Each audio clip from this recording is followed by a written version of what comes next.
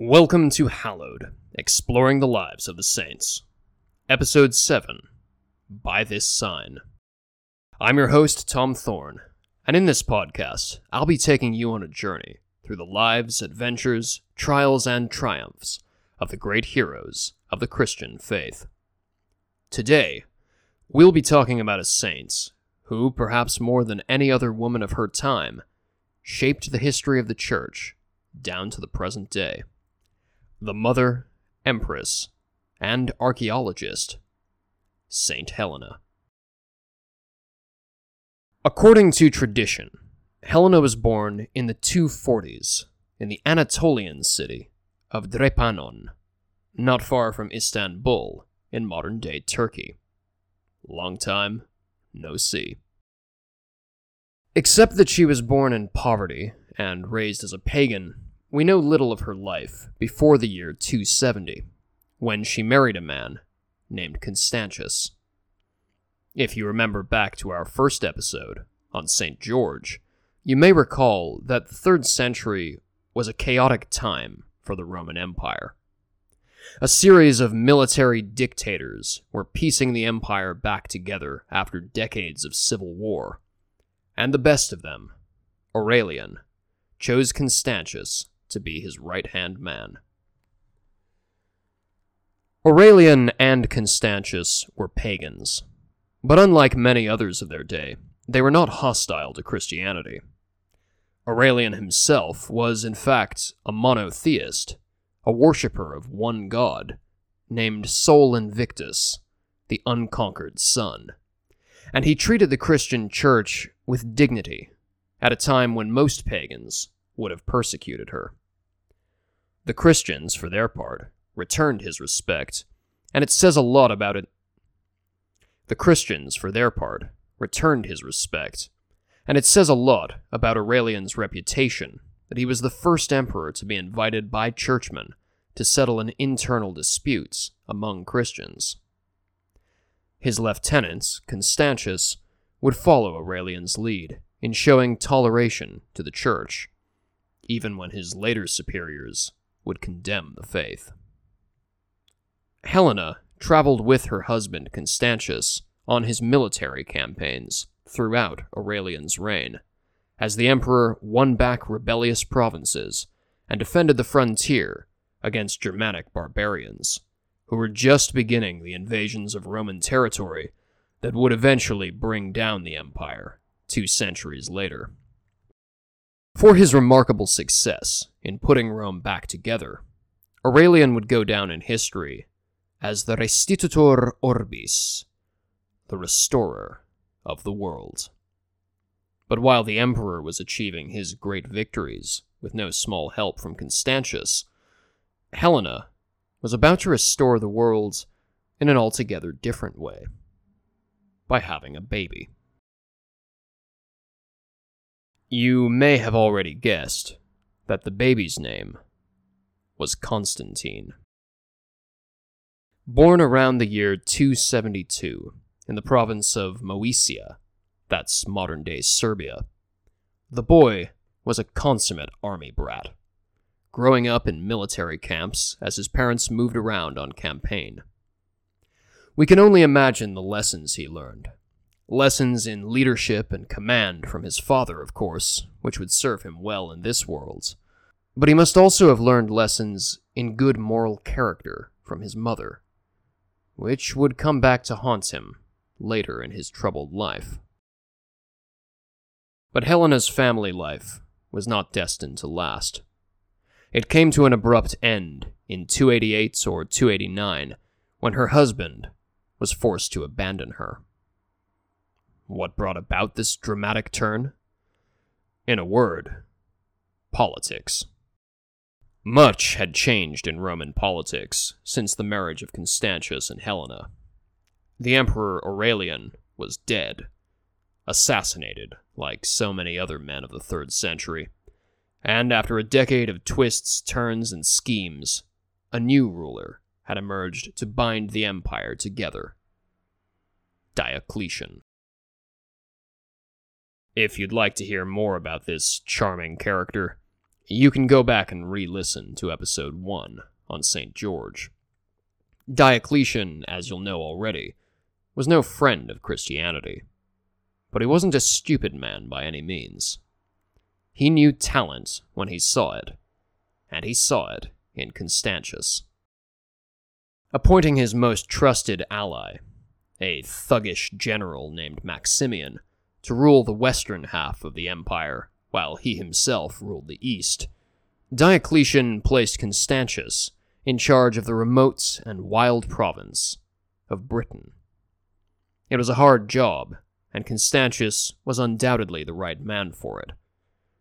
But the price of this arrangement was that Constantius would have to give up his wife and marry the daughter of Maximian, his new boss in the Western Empire. We can't know exactly how Constantius felt about this bargain. I find it hard not to imagine him as conflicted. After all, he'd been married to Helena for almost 20 years by this point, and she was the mother of his only child. But he knew that if he refused the offer, he might make enemies of Maximian and Diocletian, the two most powerful men in the empire, likely placing himself and his family in danger. In the end, Constantius relented. In 288 or 289, he divorced Helena and married Maximian's daughter. From our point of view, it may seem clear that he made the wrong choice, but that doesn't mean it was an easy one. Constantine was a teenager, probably 16 or 17, when his parents divorced. He was old enough to understand what was happening, however he may have felt about it, but he wasn't too old to be used as a hostage to ensure his father's good behavior. When Constantius packed up to move to Britain, young Constantine was sent east to live under the watchful gaze of the Emperor Diocletian himself. He took his mother, Helena, with him. It can't have been an enjoyable life for her, for all its worldly comforts, as she knew that any mistake by her estranged husband Constantius would mean the end of herself and her son. We don't hear much from Helena during this time, as Constantine learned the ways of politics and began to play the game for himself. I'll spare you the details of his rise to power. It's an intriguing story, but long and complicated. Suffice it to say that by the year 312, after more than 2 decades of climbing the ranks of the military, Constantine had become one of the great men of the empire. By this time, his father, Constantius, had passed away, along with Maximian, warlord of the West, and the Emperor Diocletian had retired to become, believe it or not, a cabbage farmer. Really, I'm not joking. The man who had rebuilt Rome as a bureaucratic despotism, established the rule of god-emperors, and overseen the great persecution that martyred so many Christians, including St. George. That man, Diocletian, died on his villa growing cabbages. When asked, late in life, if he might return to running the empire, Diocletian famously said, "If you could come here and see the splendid cabbages I've grown with my own hands, then you would not ask such a thing of me." No, the age of Diocletian and his power-sharing colleagues was over. A new generation was taking power in Rome. A generation of men who would not be content with dividing the empire amongst themselves, but only with absolute rule over the whole realm. The leading contender in this race to the top was Constantine. His greatest rival? Another young man named Maxentius, the son of that General Maximian who had pressured Constantine's parents to divorce all those years ago. By the spring of 312, the rivalry between Constantine and Maxentius had broken out into civil war, and on the 28th of October, their armies clashed at the Milvian Bridge, a crossing of the river Tiber just north of the city of Rome. Maxentius had chosen to meet Constantine in battle because a pagan prophecy had told him that on that day, an enemy of Rome would perish. The prophecy, as it turned out, was not wrong. The day before the battle, as Constantine was marching his troops toward Rome, he looked up in the sky and beheld a remarkable vision. Above the sun was a blazing cross of light, along with the Greek words en tuto nica, better known in Latin as in hoc signo vinces, or in English, by this sign you shall conquer. We can only imagine the thoughts racing through Constantine's mind at that moment. Unsure what to make of the vision, Constantine encamped his army that night and laid down to get some rest before the day of battle. As he slept, he received an answer in a dream that from now on he should fight beneath the banner of Christ. In the morning, Constantine had his soldiers paint their shields with the Chi Rho, the first two letters of the Greek name Christos, Christ, which was already a symbol of the persecuted Christian faith. When the two armies met that day, Constantine slew Maxentius in battle and emerged victorious. There are slightly different versions of the story I've just told you, as we should always expect with ancient history, but the heart of the tale is the same, that the Battle of the Milvian Bridge in 312 marked a turning point in Constantine's life. Up until that point, he had been a fairly typical late Roman agnostic, a cynical man who was willing to worship the old gods without actually believing in them, even if he had a certain fondness for Aurelian's cult of Sol Invictus. But after the battle, Constantine would move decisively in the direction of Christianity. Though he would not himself become Christian for many years to come, he would effectively rule in the name of Christianity. For the rest of his reign, as he fought with imperial rivals and defended Rome from barbarians, his symbol would be the Chi Rho, the standard of Christ. But far more important than his pursuit of power was what he did with it. Only a few months after the Battle of the Milvian Bridge, in February of 313, Constantine made one of the most significant decisions in world history: the decision to legalize Christianity. Barely a decade after the start of Diocletian's Great Persecution, which had tried to eradicate the Church, Christians suddenly and shockingly found themselves enjoying equality with their pagan neighbors.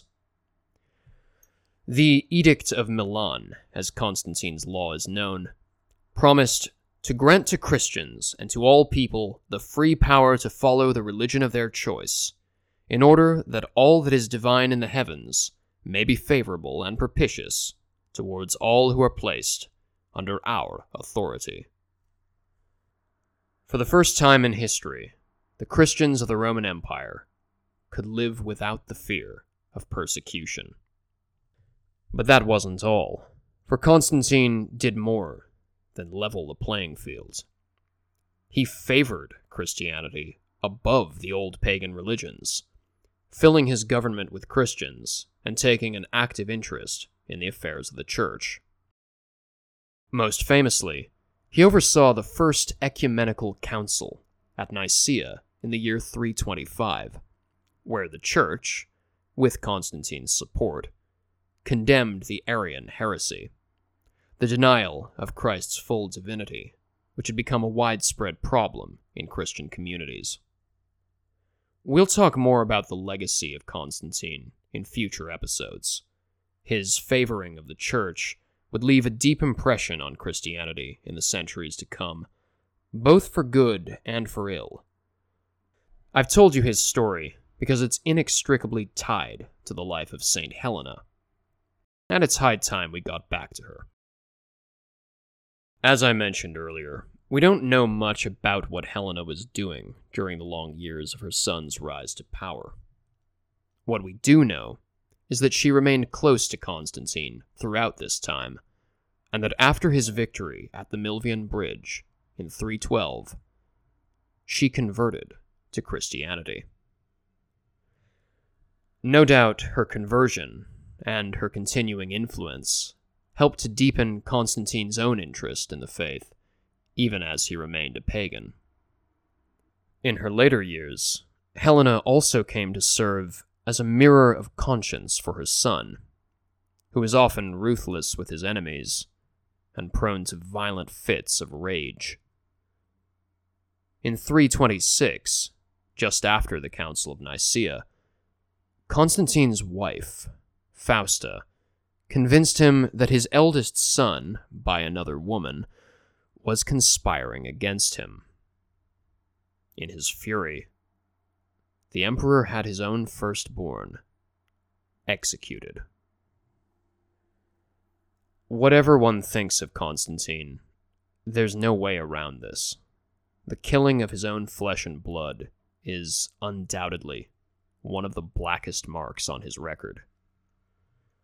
We are told that the aged Helena came to Constantine after the deed was done, and revealed to him that the charges had been false, that his son had not been a traitor, that he had been killed for nothing. It's an unfathomably dark and haunting scene, reminiscent of the tale of Nathan and David from the second book of Samuel. You know the story I'm talking about. After David has his servant Uriah killed in battle so he can steal his wife, Bathsheba, the king is visited by the prophet Nathan, who tells him a parable about a rich man who steals a poor man's lamb, leaving the poor man to starve. David is enraged, declaring that the man who did this deserves to die, to which Nathan replies, "You are the man." According to tradition, it was then that David composed the great penitential Psalm 50. Helena, in the role of the prophet Nathan, did her best to awaken her son's conscience and move him to repent of his crime. But her son was a difficult man. Flying into another storm of fury over the lies of his wife, Constantine had Fausta locked in a bath and suffocated to death by steam. It goes without saying that Helena, who had come to preach repentance and mercy, was appalled. As dark as these stories of Constantine's private life are, they do help us to understand why his mother, in the last years of her life, undertook the great work for which she is best known today. By this time, in 326, Helena was about 80 years old. But that didn't stop her from setting out on a journey, a literal journey across hundreds of miles that would change the course of Christian history. Perhaps after the murder of Fausta, Helena saw that words alone would not bring Constantine to atonement, but that actions might speak louder. And so she asked to embark upon a pilgrimage to the Holy Land to search for the relics of Christ and his earliest saints. Constantine at once granted her request, offering her unlimited funds from the imperial treasury to carry out her mission. I've never seen a historian make this connection explicitly, but I have to imagine this as a kind of penance on Constantine's part. That the emperor, seeing the gulf between his mother's selfless piety and his own terrible sins, wanted to make up for what he'd done however he could. I don't know for sure if that was the case, but I wouldn't be surprised. I'd like to share with you a first-hand account of Helena's pilgrimage to the Holy Land by the early church historian Eusebius, who knew Constantine and his family personally. The following comes from Eusebius' Life of the Blessed Emperor Constantine, written about a decade after Helena's death, and even if the writing style is a bit antiquated, it shows us a lot about the character of the imperial mother. Enjoy. For this empress, Saint Helena, having resolved to discharge the duties of pious devotion to the supreme God, and feeling it incumbent on her to render thanksgiving with prayers on behalf both of her own son, now so mighty an emperor, and of his sons, her own grandchildren, had hastened to survey this venerable land, and at the same time to visit the eastern provinces, cities, and people, with a truly imperial solicitude. As soon, then, as she had rendered due reverence to the ground which the Saviour's feet had trodden, according to the prophetic word which says, "Let us worship at the place whereon his feet have stood," she immediately bequeathed the fruit of her piety to future generations.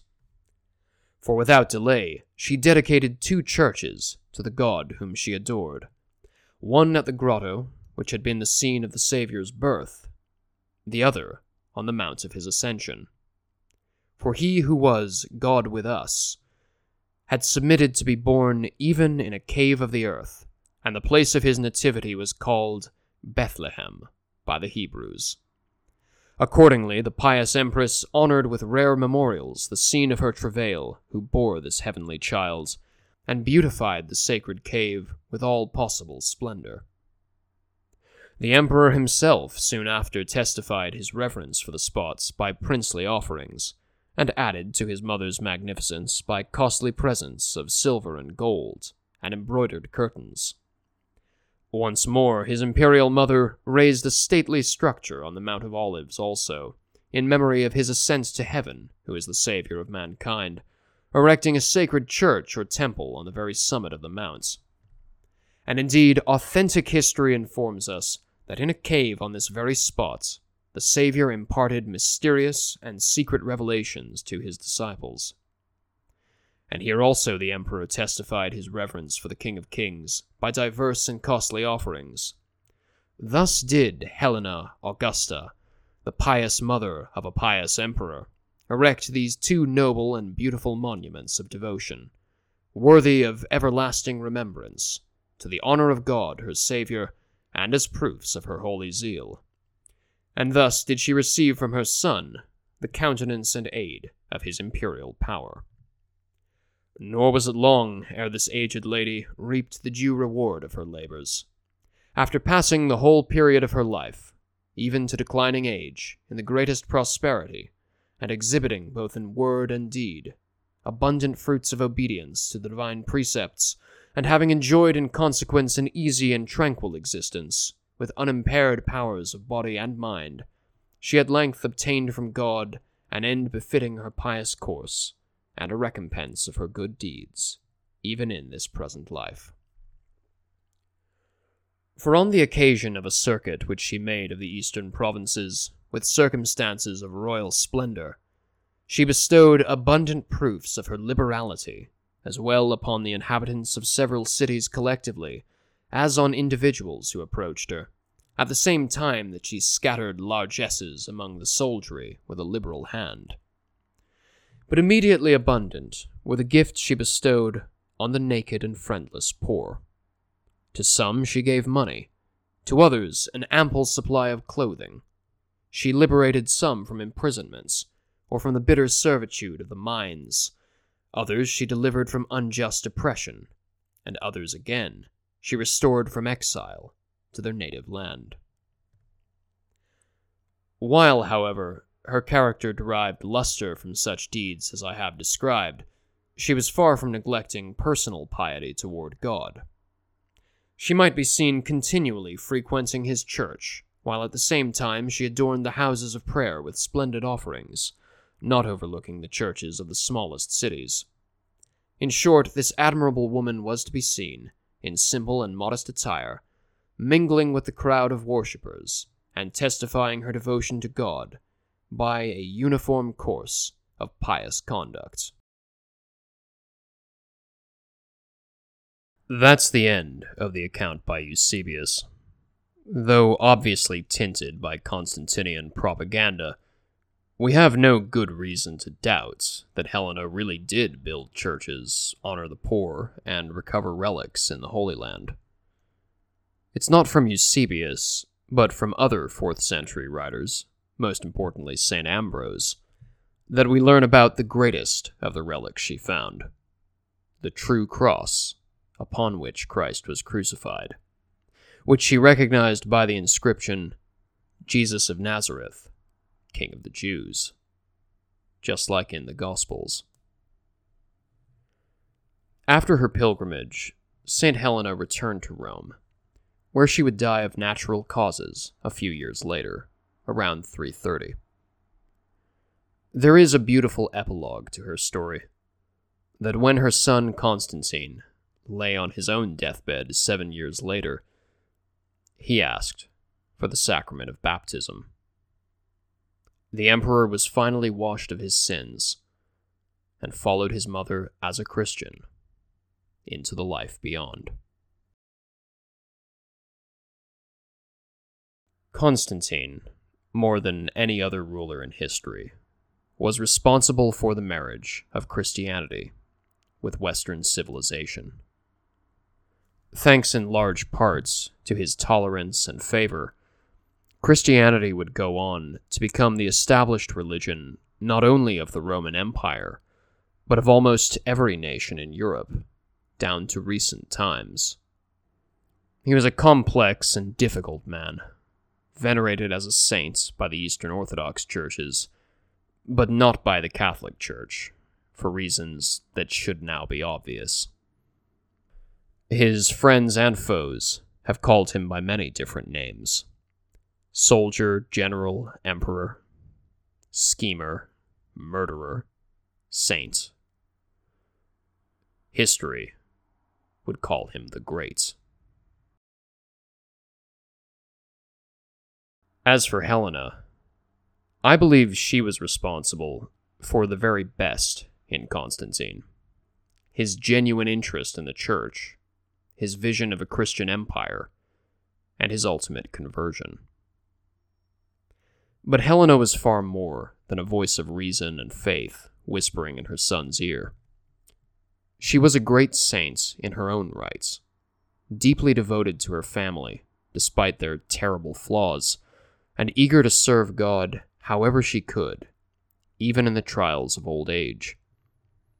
Today, she's celebrated with all manner of colorful traditions by Christians around the world, from the Filipino pageant of Santa Cruzan, held every May to recount the recovery of the true cross, to the Ethiopian feast of Meskel, where bonfires are lit in honor of a story that Helena followed the smoke of a fire to find that great relic.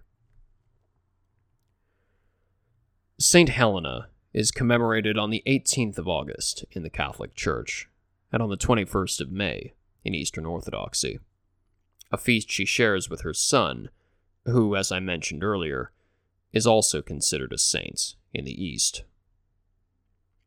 Among other things, she is the patroness of converts, difficult marriages, the divorced, archaeologists, and new discoveries.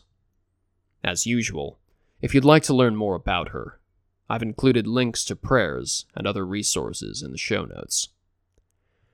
May St. Helena, mother of Constantine the Great, discoverer of the true cross, and Christian empress, come to our aid now and always, for the greater glory of our Lord Jesus Christ. Thanks for listening, and God bless.